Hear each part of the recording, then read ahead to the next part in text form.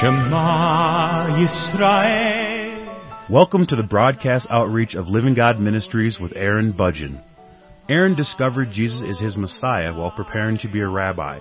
He now teaches for several organizations and is the teaching pastor for Living God Ministries. Strongly distinguishing between the Old and New Covenants, Aaron presents the Scriptures from a Judaic and historical frame of reference. Join Aaron now as he reveals the reality foreshadowed and the new life we can now experience because of what the Lord Jesus accomplished for us.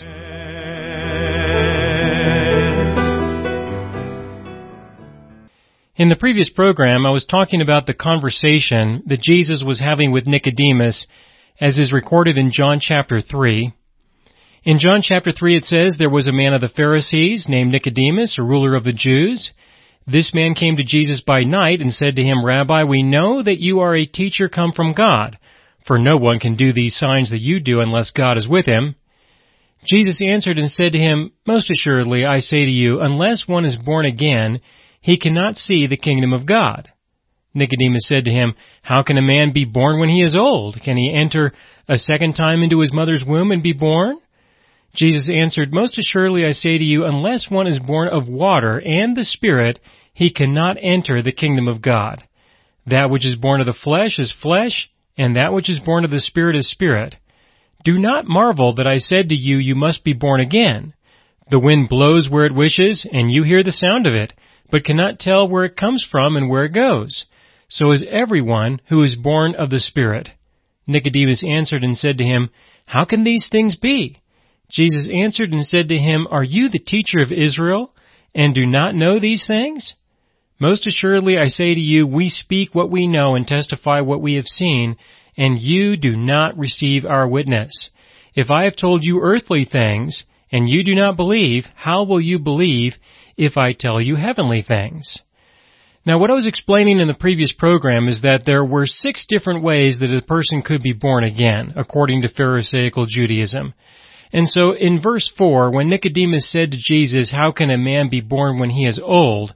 what he was referring to was the fact that he had already been born again and again, and the only way that he could be born again, according to the way that the Pharisees perceived that phrase, the only way he could be born again is if he was born again in his mother's womb.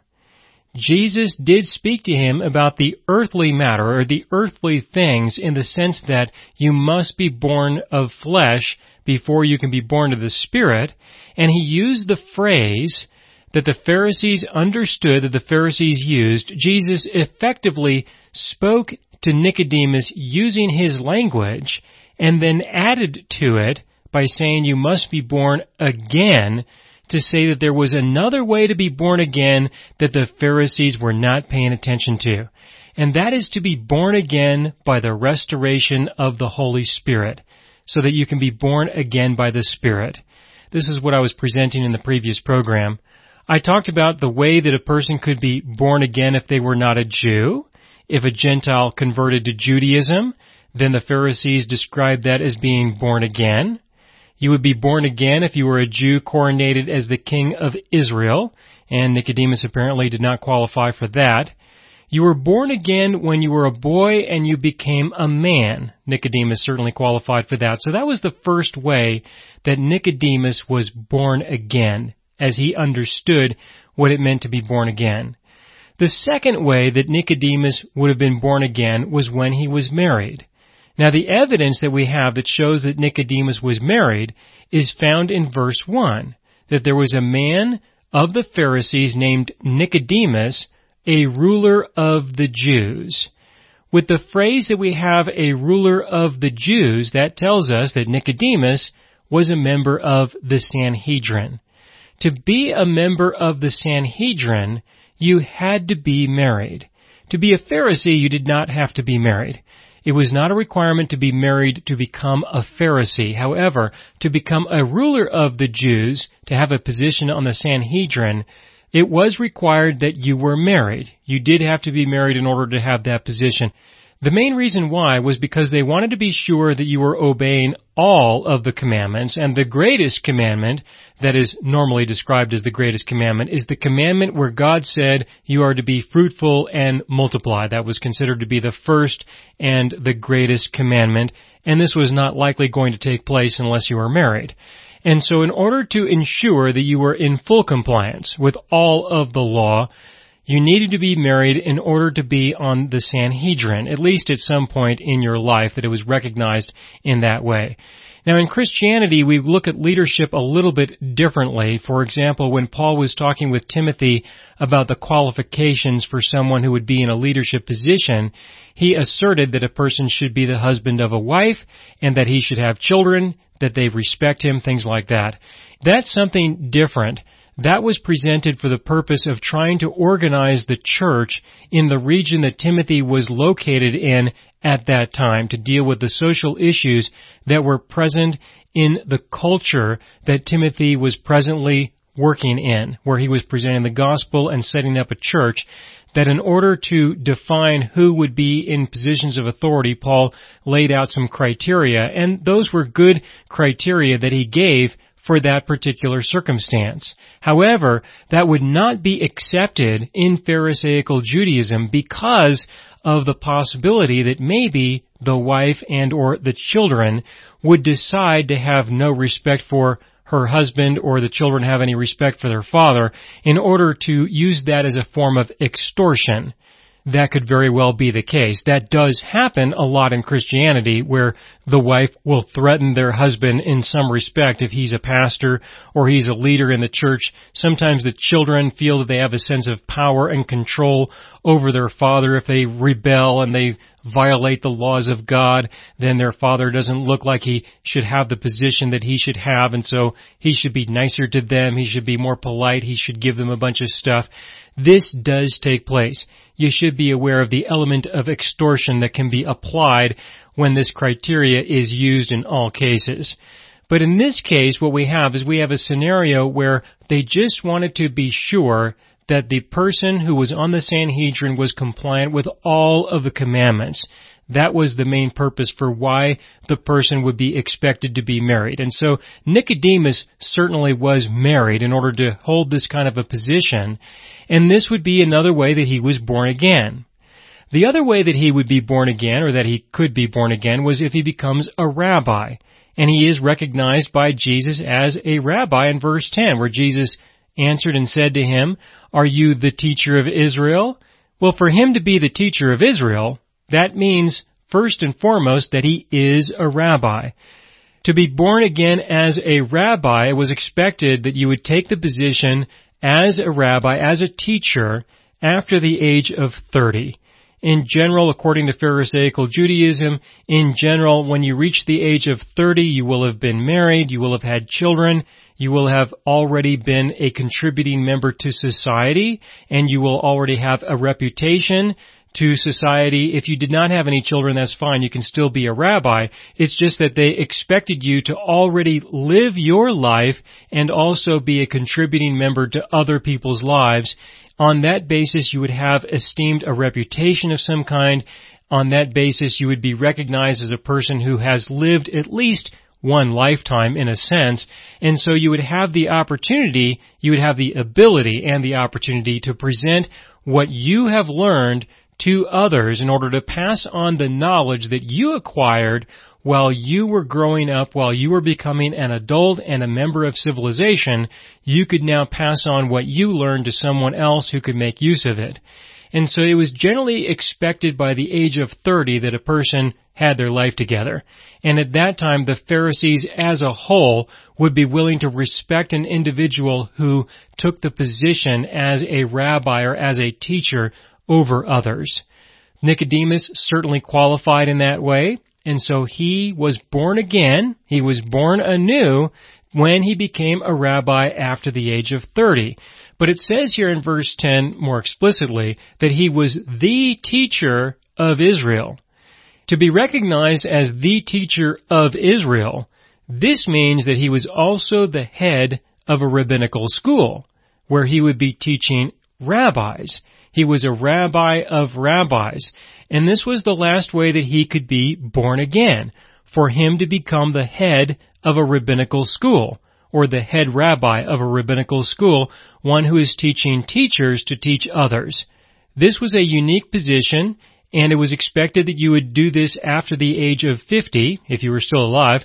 You would do this after the age of 50, where you would teach others how to teach others.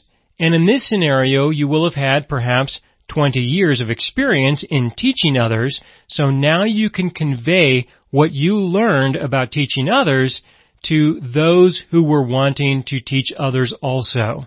This was the last way that Nicodemus could have been born again. And from what I can see here in verse 10, Nicodemus did qualify in this way. There were no other ways in Pharisaical Judaism that a person could be born again. And so when Jesus said, "You must be born again," Nicodemus responded by saying in verse 4, "How can a man be born when he is old? Can he enter a second time into his mother's womb and be born?"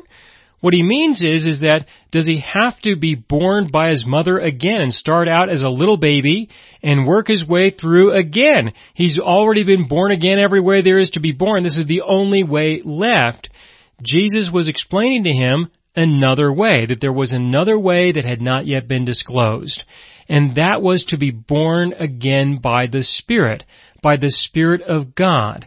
And this was extremely important. Jesus explained to him that you cannot enter the kingdom of God unless you are born again in this way.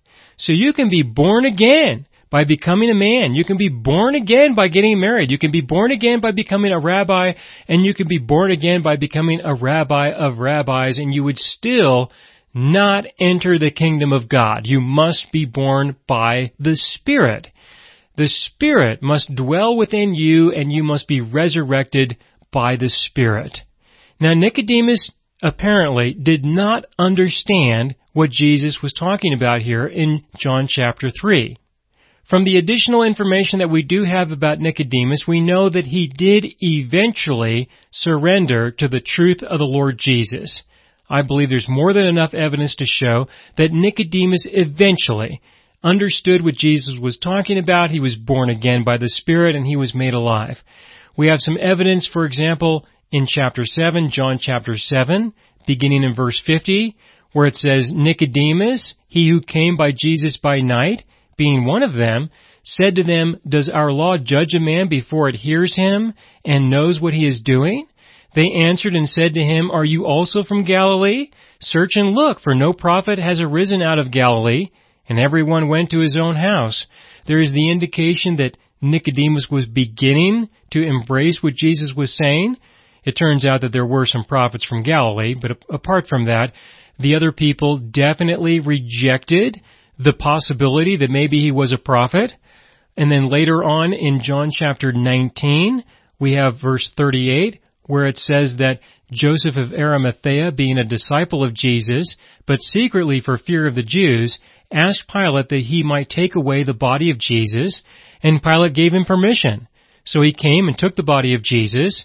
And then in verse 39, "And Nicodemus, who at first came to Jesus by night, also came, bringing a mixture of myrrh and aloes, about 100 pounds. Then they took the body of Jesus and bound it in strips of linen with the spices, as the custom of the Jews is to bury." And so we do know that Nicodemus performed actions, and he had associations with people who were disciples of Jesus, but in this case, they were disciples in secret. Joseph was a disciple of Jesus in secret. Nicodemus apparently did not let everybody know that he was a disciple of Jesus. He was a disciple secretly. He was a believer, but he was a believer secretly. He was what I would like to call a stealth believer. Not an open believer, not one who would let other people know that he genuinely believed. This was not the case until later. Later on, we do know that he did openly confess and testify what he believed about Jesus. We know this because we have records in the Talmud. We have a description of him. We know what he was doing. We know the kind of work he was doing, and we know what happened in his life because it's recorded in the Talmud, and it was recorded as a warning. And I'll come back to that in just a minute. The first thing I wanted to emphasize is the point that he was not an open believer. Now, why would he not be open about his beliefs? Well, as you continue to read in the Gospels, you can see that for the most part, the people who were in positions of authority did not want to believe in Jesus. And if someone did believe in Jesus, they would be persecuted. And so Nicodemus was at great risk. He had tremendous risk with regards to his beliefs. What would happen to Nicodemus if he confessed to people that he believed Jesus was the Messiah? He would probably lose his position on the Sanhedrin. He would probably lose his position as a rabbi. He might even lose his wife. He would no longer be married. I mean, the consequences could be enormous. What about his work? He was not paid as a Pharisee. It was against Pharisaical traditions to be paid for teaching the Scriptures, to teach the Word of God. It was taught that the Word of God was given to us freely, and so we should give it to others freely. This is one of the reasons why it was very hard to get someone to teach people about the Lord, why it was difficult to get a rabbi. The reason why was because they were not going to be compensated for that, and they had a limited amount of time to work with. This is one of the advantages that we have of being able to support those who are teaching us, because then they don't have to do some other kind of work and have a very limited amount of time, extremely limited, to the extent where it would be very difficult for you to get them to tell you about the Lord Jesus. But with Nicodemus, he had a job. What did he do? He dug wells. We know that because in Ta'anit 19b, this is in the Talmud, Ta'anit 19b, Nicodemus was recognized as the well digger. He spent his life behind a shovel. He dug wells. He repaired wells. That's what he did. And he was recorded there as a warning because in Ketubot 66b, another text in the Talmud, Ketubot 66b, there was a warning to others not to believe in Jesus like he did because he ended up in poverty. And poverty was a sign that you were cursed by God, not blessed by God. If you were obedient to God, He would bless you. If you are disobedient to God, He will curse you, according to the Mosaic Law. And so Nicodemus was at great risk concerning his beliefs because the people would reject him, word would get around, and then who would be willing to hire him? Who would be willing to give him a job? I mean, it was easy for him to get a job before because he was so well known. He was so well respected. He was the teacher of Israel. If you needed work on your well or you wanted a new well, you call him. He is the man. He is the one who is blessed by God. He will probably be able to help you through the power of God fix your well or dig your well in a way that you probably have a higher likelihood of finding water, things like that. Nicodemus had a big advantage over the other well diggers in the area. As a result, he had a lot of work that he could do. He could earn a lot of wealth because he was working. But towards the end of his life, he died in poverty, and it was recorded as a warning, but this is mainly just because of the rejection of the people because he openly proclaimed his belief and trust in the Messiah. This is a big warning, and it has affected a lot of people. In 2006, for example, there was a head rabbi who died in Israel. This was in 2006. His name was Yitzhak Kaduri. He lived to be 108 years old, and he was a very well-respected rabbi. He had a photographic memory, and he had devoted his life to studying the Talmud, as I just described, so he certainly knew about Nicodemus and what happened to him. And I've read through a few of his messages that he gave just before he died, some of the things that he taught, and from what I can tell, I personally believe he said a number of things that showed that he was a young believer. A young believer in the sense that he was a believer in the Lord Jesus. He believed that Jesus was the Messiah. He was just a little bit immature in his faith. He was growing a little, but certainly not as much as he would grow if he was a little bit more devoted to his pursuit of his knowledge of Jesus as the Messiah and what that would imply. But he died at 108, and what he did was he left a note to be opened a year after his death. And when the note was opened, the note said the name of the Messiah is Yeshua. This was a clear and open testimony that Yitzhak believed that Jesus was the Messiah. He just never told anybody. Now, what I would be a little bit concerned about myself is what kind of a conversation did he have with God when he died? I mean, he would go before the Lord as a believer. He would have a place in the kingdom of heaven, certainly, being resurrected from the dead if he believed the gospel.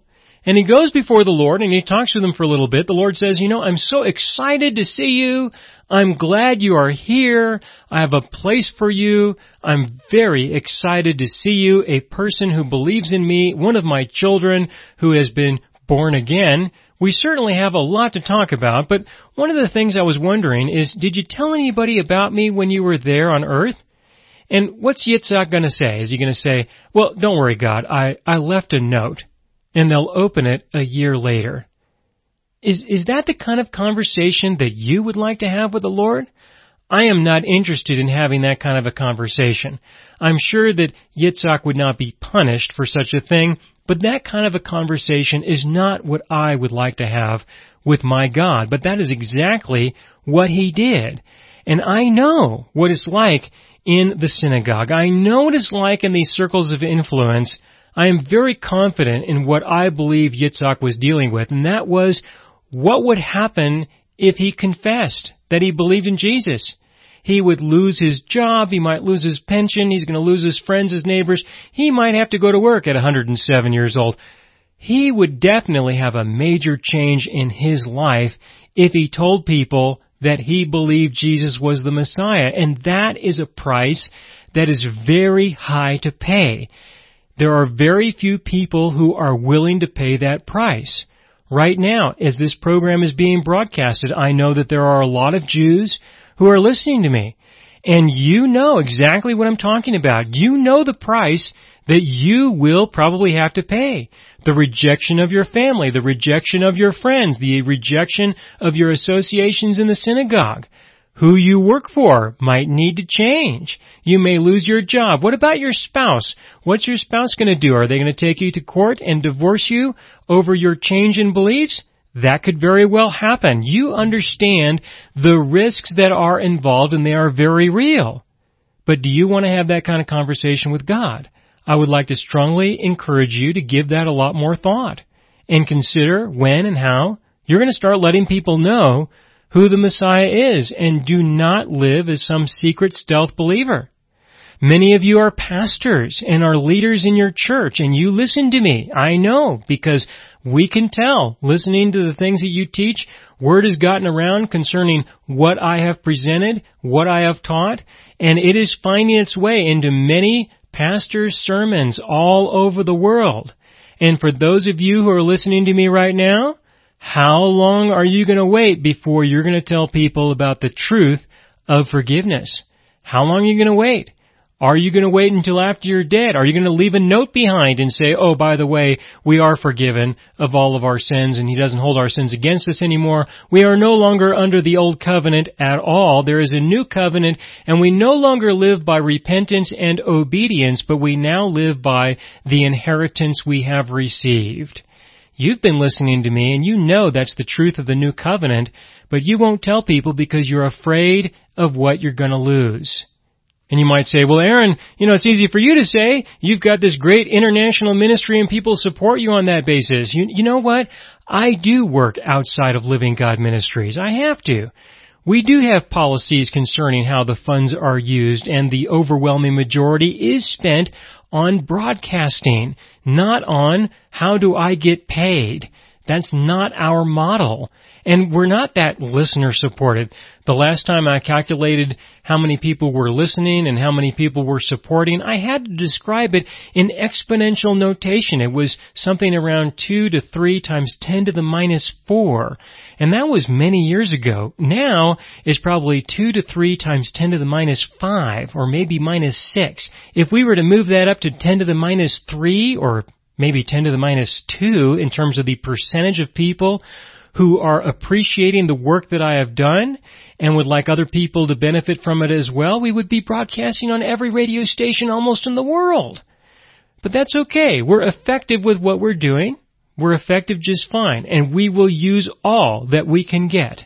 And so I wanted to take a minute to describe to you the importance and the significance of public confession, to publicly testify of what you know is true. As Nicodemus said, that they knew that he was a teacher who came from God because no one could do what he did unless God was with him. If that is true, then let people know. This is part of who you are.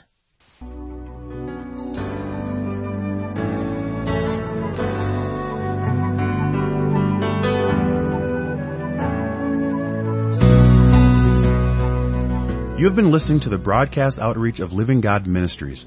You can hear all of our programs for free through our radio archive at livinggodministries.net. That is, livinggodministries.net. Do help us develop new radio programs and continue broadcasting on this and other radio stations.